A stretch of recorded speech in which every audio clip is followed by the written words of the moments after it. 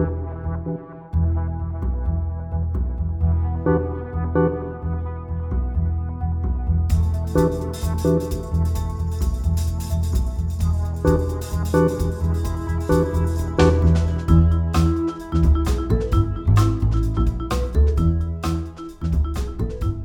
and welcome to this podcast mini-series from the Financial Services Council. I'm your host, Andy McLean, and this episode I'm speaking with the Chief Executive of the FSC, Sally Loane. Hi, Sally. Hi, Andy. Sally, there's a huge amount squeezed into a single day at the Life Insurance Summit the other day. But overall, how did you find it? It was great for everyone to be getting together again, wasn't it? Yeah, there was a lot of excitement in the room, people who haven't actually seen each other physically for a year. So it was fantastic. I think colleagues really, really enjoyed just the fact that we could get together safely, and a lot of people came to dinner on the night, which was another really good celebration, I think. And it was quite a rare opportunity because we managed to get not only Minister Jane Hume, but also Shadow Minister Stephen Jones along to the summit. So we got to hear both sides. What were the main takeaways that you took from that? Yeah, it was great to get both Jane Hume and Stephen Jones there. We normally do get the Minister and the Shadow, but getting them together on the same day just post-COVID was terrific. And really, I thought both of their contributions were really positive. We've been through a pretty tough time in life insurance in the sort of the regulatory setting.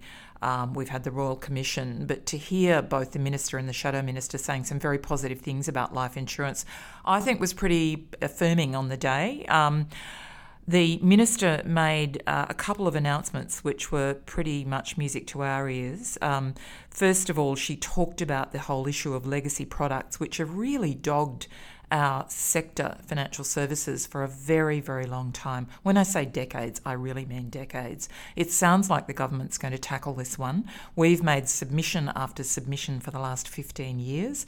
This year we offered up a solution, which we think can, the setting up of a special tribunal to deal with a lot of the legal issues around legacy products. This, we hope, will be announced very soon. She wouldn't say it was in the budget, but we're hoping so. The other piece of information she talked about was the Life Insurance Framework, or LIF. That's going to be moved into the Quality of Advice Review, which is being done by Treasury. Again, very welcome from our point of view, because it means we don't have to do multiple different submissions to multiple agencies. So a bit of alignment and a bit of efficiency is very welcome. Stephen Jones, who's our Shadow Minister again, said some positive things about the sector.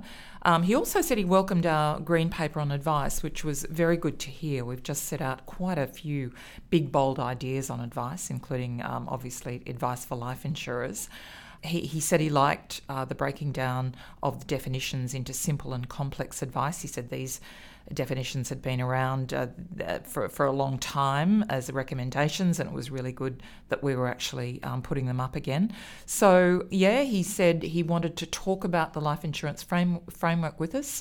Labor's position on commissions is pretty well known, but he did say to us, convince me that you still do need life insurance commissions on policies. So that's a challenge for us and for the industry, but we're definitely up for that.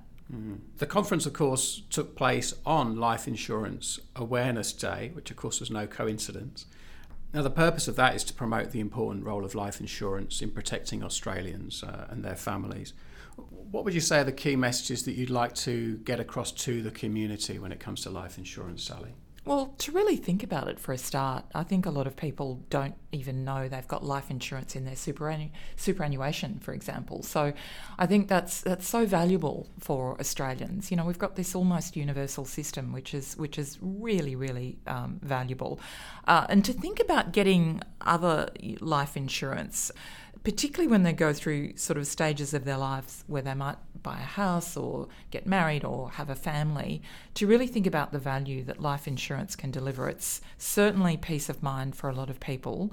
And the stories where life insurance has really helped families completely overwhelm some of the more negative stories that we hear. But overwhelmingly, we want people, when they think about life insurance, to think about that as something that's really beneficial for them.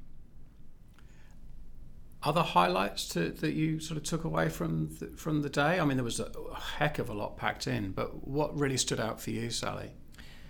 Yeah, I sat through every session and I took something away from every session, and we think about putting these together very carefully.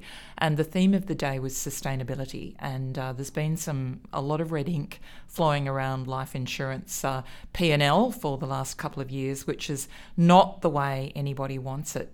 We can't keep going paying out on policies when companies, life insurance companies, are bleeding red ink. So the sustainability of the sector is something that everybody has to have a look at. And there was quite a lot of talk yesterday about, producing different products that were more consumer friendly.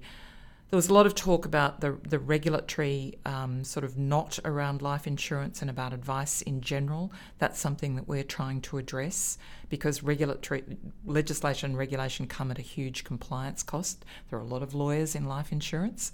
It's a growing part of the sector. There was a lot of talk sort of looking into the future as well, which is great because so often we get bogged down by the present. But looking into the future, we had some of our executives, for instance, Brett Clark, talked about, why can't we now start looking at the Life Insurance Act? It was set up in 1995. Is it still fit for purpose? We would argue probably not. Let's have a look at it. And other people, including other leaders like Damien Mew and Simon Swanson, were sort of looking at things like, does life insurance sort of still fit into the wealth sector, or could it fit into the health insurance sector? Because a lot of life insurance is about protection for our health. If we have an accident or, we can't return to work for whatever reason. So that really stood out for me, that sort of looking into the future. Another big part of the day was always the fact that we need to really do something as a society about mental health. Mental ill health is now one of the biggest sources of claim for conditions like total and permanent disability, TPD. That's something that really is a reflection on the scourge of mental ill health in our society. Life insurers didn't cause this. It's showing up in our data, and we need to be, I guess, the canary in the coal mine, saying to society, we've got to try and make sure that people don't fall into mental ill health all the way along their lives. So that was another big part which really stood out for me. You referred there, Sally, to the conversations around the future, and as you walked away from the summit, how do you feel? Do you feel a sense of optimism? Do you think that the industry is in a good place, and do you think that the next few years are going to be prosperous? I do, actually. I don't know whether it was just the fun of all getting together again, but I did feel a lot more uplifted after the summit. I felt the mood in the room reflected mine. I think people are now sort of struggling through the thickets. They can see the other side. We've got some big issues to deal with. But the fact that now it's almost a burning platform for a lot of companies, they have to wrestle with a lot of big issues. And it could be, the way forward could be a lot better.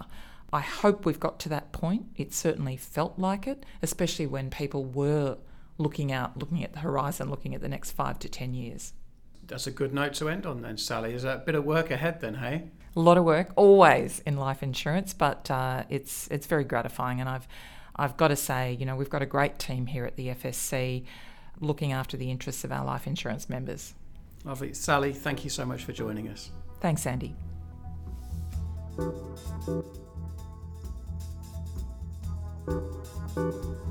Thanks for listening to this episode of the FSC podcast mini-series. We hope you enjoyed it. To hear from more industry thought leaders and change makers, check out the other episodes in this series. And to make sure you don't miss any future FSC episodes, simply subscribe on Apple Podcasts. And while you're there, feel free to leave us a comment and a rating. In the meantime, thanks very much for listening, and goodbye for now.